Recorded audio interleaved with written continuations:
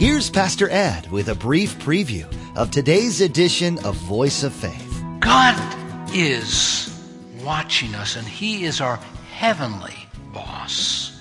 We're to live our lives so that we're living as unto Him. He sees, He knows, He hears.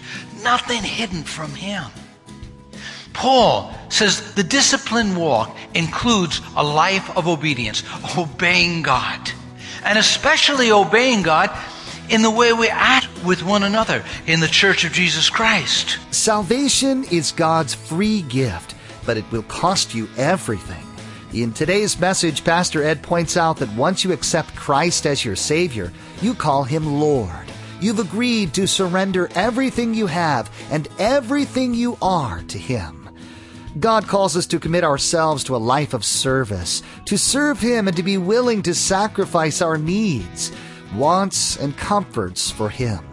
Listen and to be encouraged that living a sacrificial life means it's not about us, it's about Him, and it's not about doing our will, it's about doing His. Now, here's Pastor Ed in the book of Philippians chapter 2, verse 12, with part 1 of his message entitled, A Disciplined Walk. Paul the Apostle was no stranger to trials, to difficulties, but he overcame them and he profited through them. He recognized that the stresses of life could set people at one another.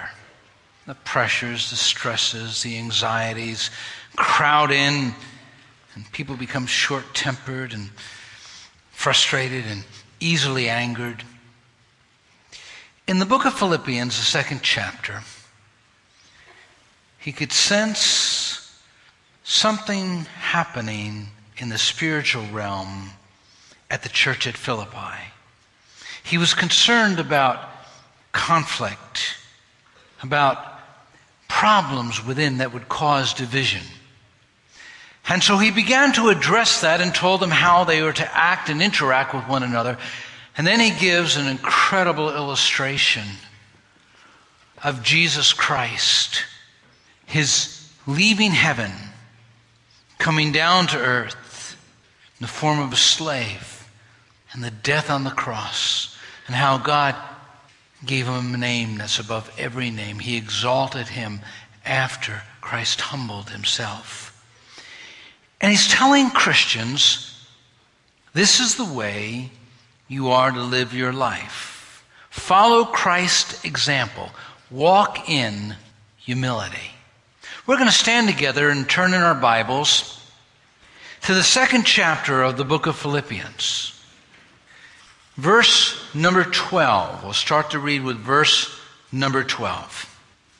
Therefore, my dear friends, as you have always obeyed, not only in my presence, but now much more in my absence, continue to work out your salvation with fear and trembling. For it is God who works in you to will and to act according to His good purpose. Do everything without complaining or arguing, so that you may become blameless and pure, children of God, without fault in a crooked and depraved generation in which you shine like stars in the universe, as you hold out the word of life, in order that I may boast on the day of Christ that I did not run or labor for nothing. But even if I am being poured out like a drink offering on the sacrifice and service coming from your faith, I'm glad and rejoice with all of you. So you too should be glad and rejoice with me. What a powerful word of instruction on how to live out the wonderful gift of salvation that God has given us. It has been said, salvation is a free gift, but it will cost you everything. Now, you can't work for your salvation. You can't earn it. You can't purchase it.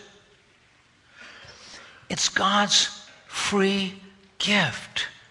But once you accept Christ, you call him Lord. And that means you surrender everything you have and everything you are. It's a complete surrender. The lordship of Christ in your life means that you're going to take very seriously the gift he gave you of salvation. I want you to see that what Paul is saying in here is the walk that we walk is a disciplined walk. Some people just think that salvation comes and they'll sit back and take things easy. No. It's a disciplined walk. In verse 16, hold fast the word of life. That's the proclamation of the word. So I may rejoice in the day of Christ that I have not run in vain or labored in vain. What Paul the Apostle is saying at this moment is he's looking back at the church at Philippi. He says, I don't want to look back and see that you've fallen away, that you haven't continued in the faith, and that my labor among you would be a labor that was in vain. So he encourages, he charges them. He says, hold fast to that word of life. It's a disciplined walk. The Christian life is one of obedience. It's a life of obedience. In verse 12, therefore, my dear friends, as you have always obeyed, not only in my presence, but now much more in my absence. He's speaking to the church as a community. He's speaking to those at Philippi and saying, as you've obeyed, it's a community charge as well as an individual charge. But he's saying, as a church, you need to obey God. Listen to God. Obedience is the hallmark of the Christian life. Oftentimes, we want to deal with things in our own way. We take sometimes dysfunctional patterns from our family of origin and try and deal with others with those dysfunctional tools that we have somehow become so accustomed to using. Counselors call it triangling. When in a family, let's say the father and the son sort of align in this agreement to fight against the mother, or to side against the mother or one of the other children, or the mother and the son, or the mother and daughter, and it's dysfunctional. Instead of dealing with something head on, and instead of dealing it in a proper way, they wind up forming alliances. Sometimes people come into the church and they do the same thing. Instead of dealing with a person head on, just saying what they feel or what they think, they try and form alliances. They do it in the business world, they do it in the church world, they do it in family life. Obedience is going back to verses 1 to 4. Remember what Paul says in verses 1 to 4? He tells us in verse 2, then make my joy complete, be like-minded, having the same love, being one spirit and one purpose. Do nothing out of selfish ambition or vain conceit, but in humility consider others better than yourself. Each of you should not only look on your own interest, but also on the interests of others. Your attitude should be the same as that of Christ Jesus. The humility of Christ needs to be the way we deal with one another, the way we live out our Christian life, at home or any place. Oftentimes, what we wind up doing in our relationships with people is sometimes we poison the well. And so anybody wants to go and drink at that well. That's poison. I'm not going to drink at that well anymore. We say things that are critical and negative and harmful. And so no one wants to deal with that person. We have to be really careful that how we use our words don't tear down people, but build up people. Don't rip them apart, but help put them together. And so Paul the Apostle, when he talks about a life of obedience, he's saying, and he's thinking about the possibilities of conflict coming in the church. He's saying, be very careful how you live as you obeyed. Paul the Apostle was an apostolic presence. I mean, he had a presence about him. He was a great man of faith, a giant of faith. his presence would just put the troops in order. I mean, he was the general. Paul is saying, even when I'm not there, know how to behave yourself. Even when I'm not there, you should act a certain way. It's like a parent. You tell your children, I'm going to be home at 4 o'clock, and I want your room clean. And 5 minutes to 4, they start, Paul is saying, there's a watchful God who is watching over us, our thoughts, our words, our actions, our attitudes.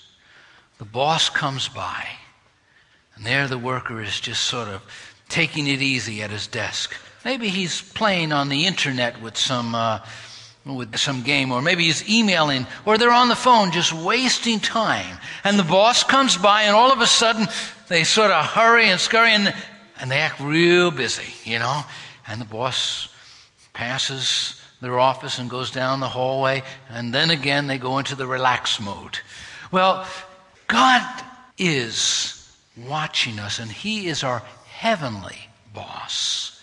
We're to live our lives so that we're living as unto him. He sees, he knows, he hears. Nothing hidden from him.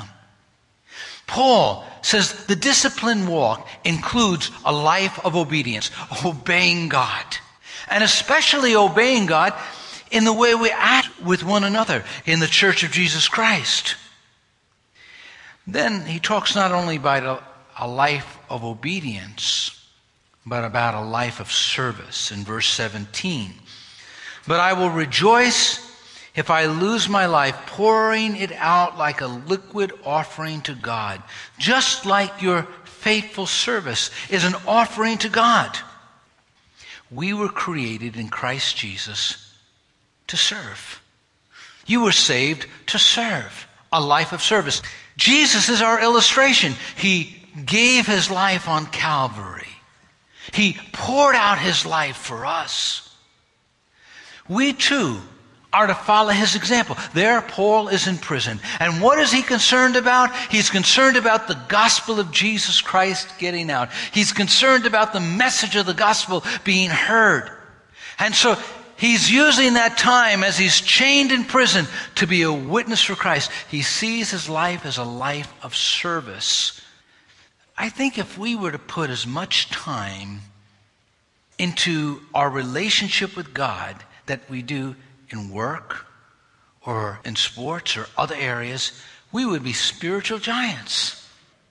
God calls us to commit ourselves to a life of service, to serve him, to be willing to sacrifice. It's not about us, it is about him. It's not about doing our will, it's about doing his will.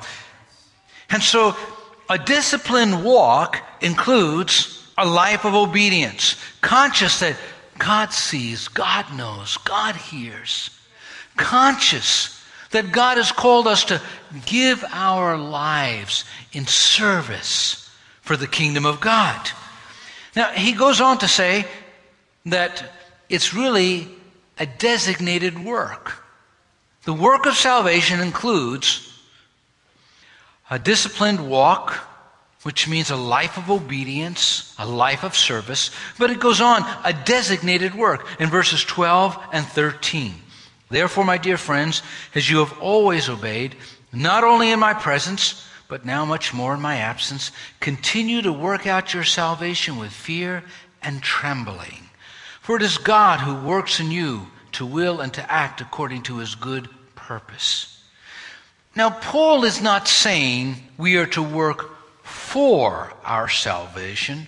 He's to say that we're to work out our salvation. There's a big difference. We're not to work for our salvation. There's nothing I can do to add to my salvation or subtract from my salvation. It was all done on the cross of Calvary.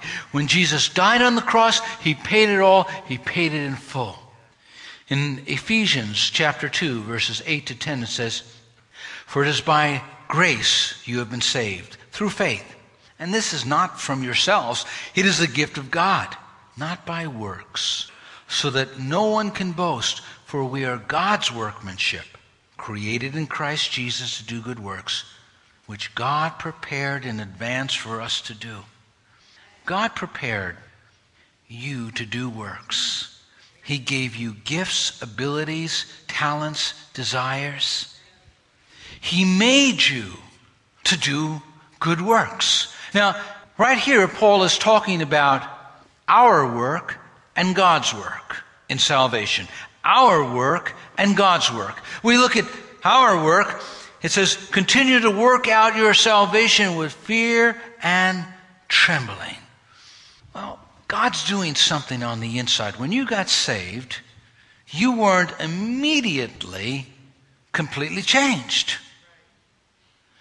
You know, when you got saved, God immediately saw you as perfect. He justified you, just as if you never sinned.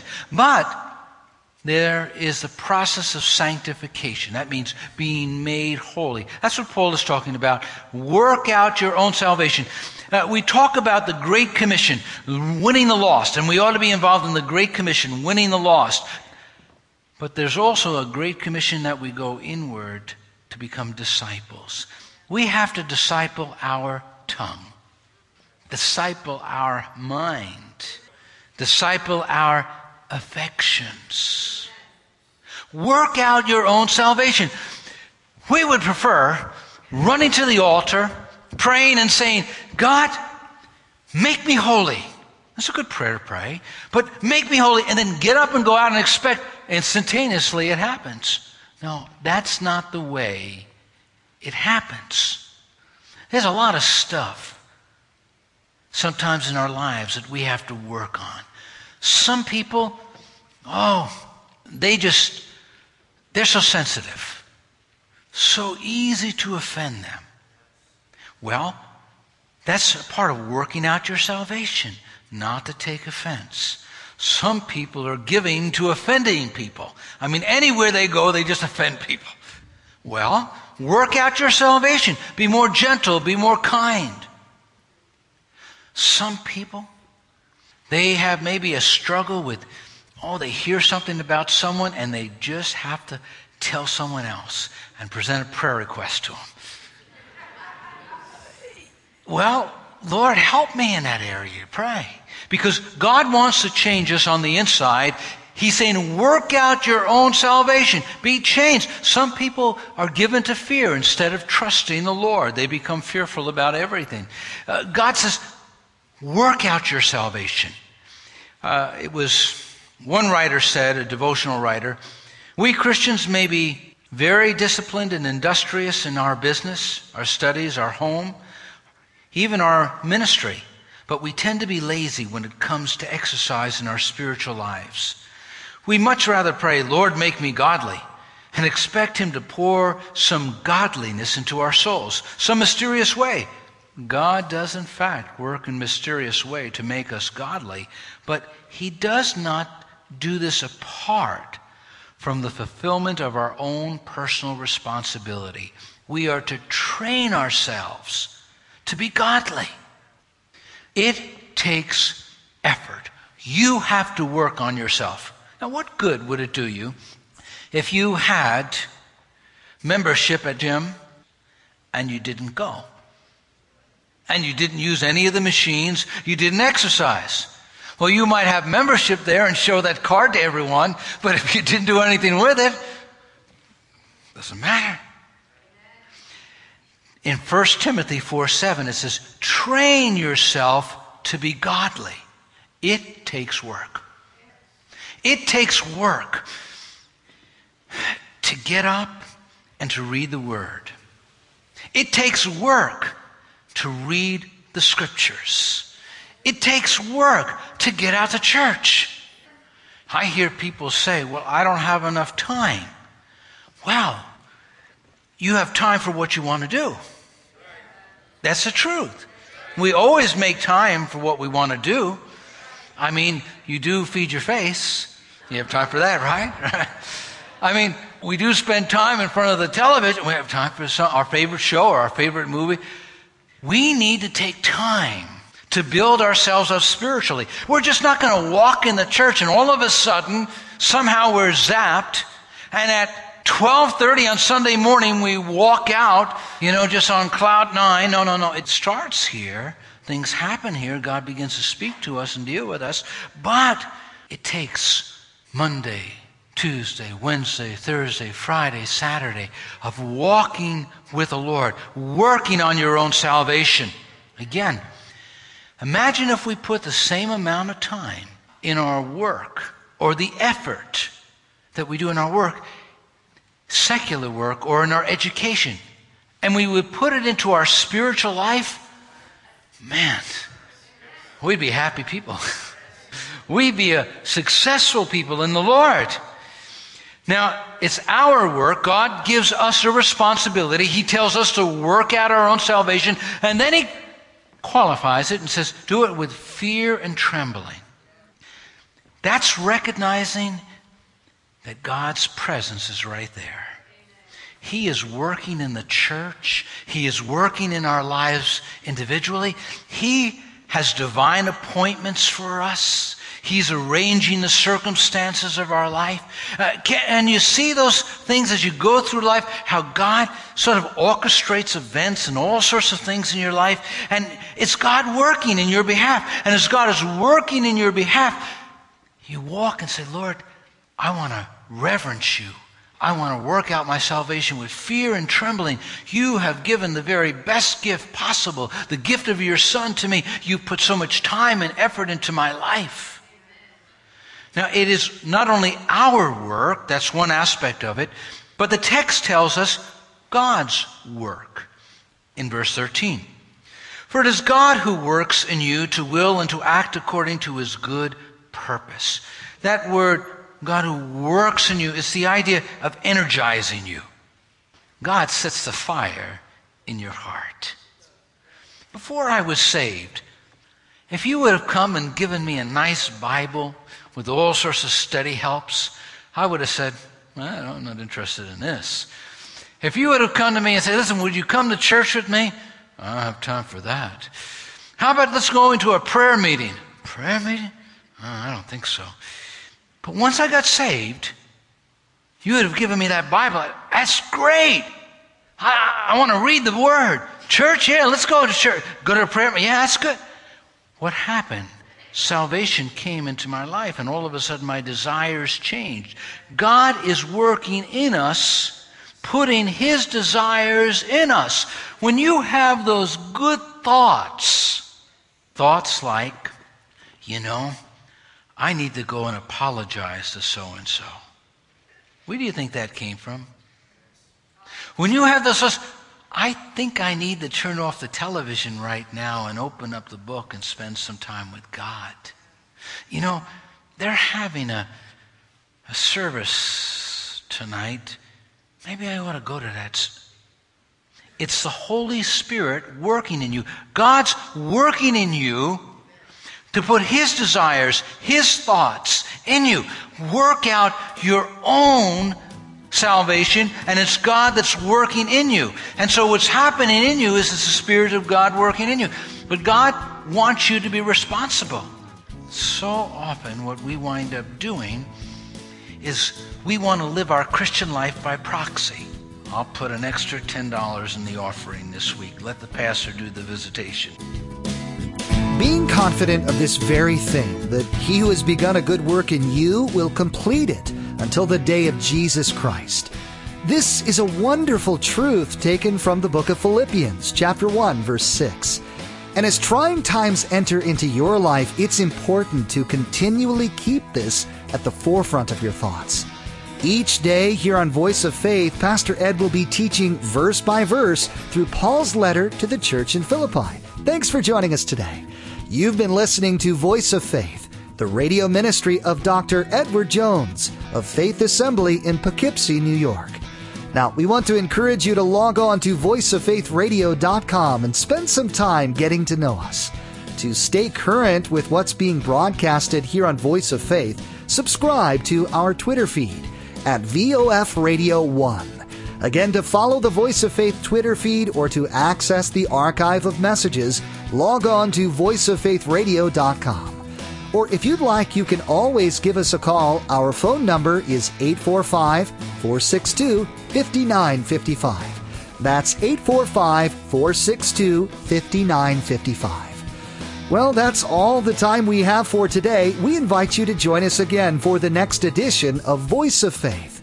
On behalf of Pastor Ed, Faith Assembly, and the entire production team, we want to say thank you for joining us, and come back next time for another edition of Voice of Faith.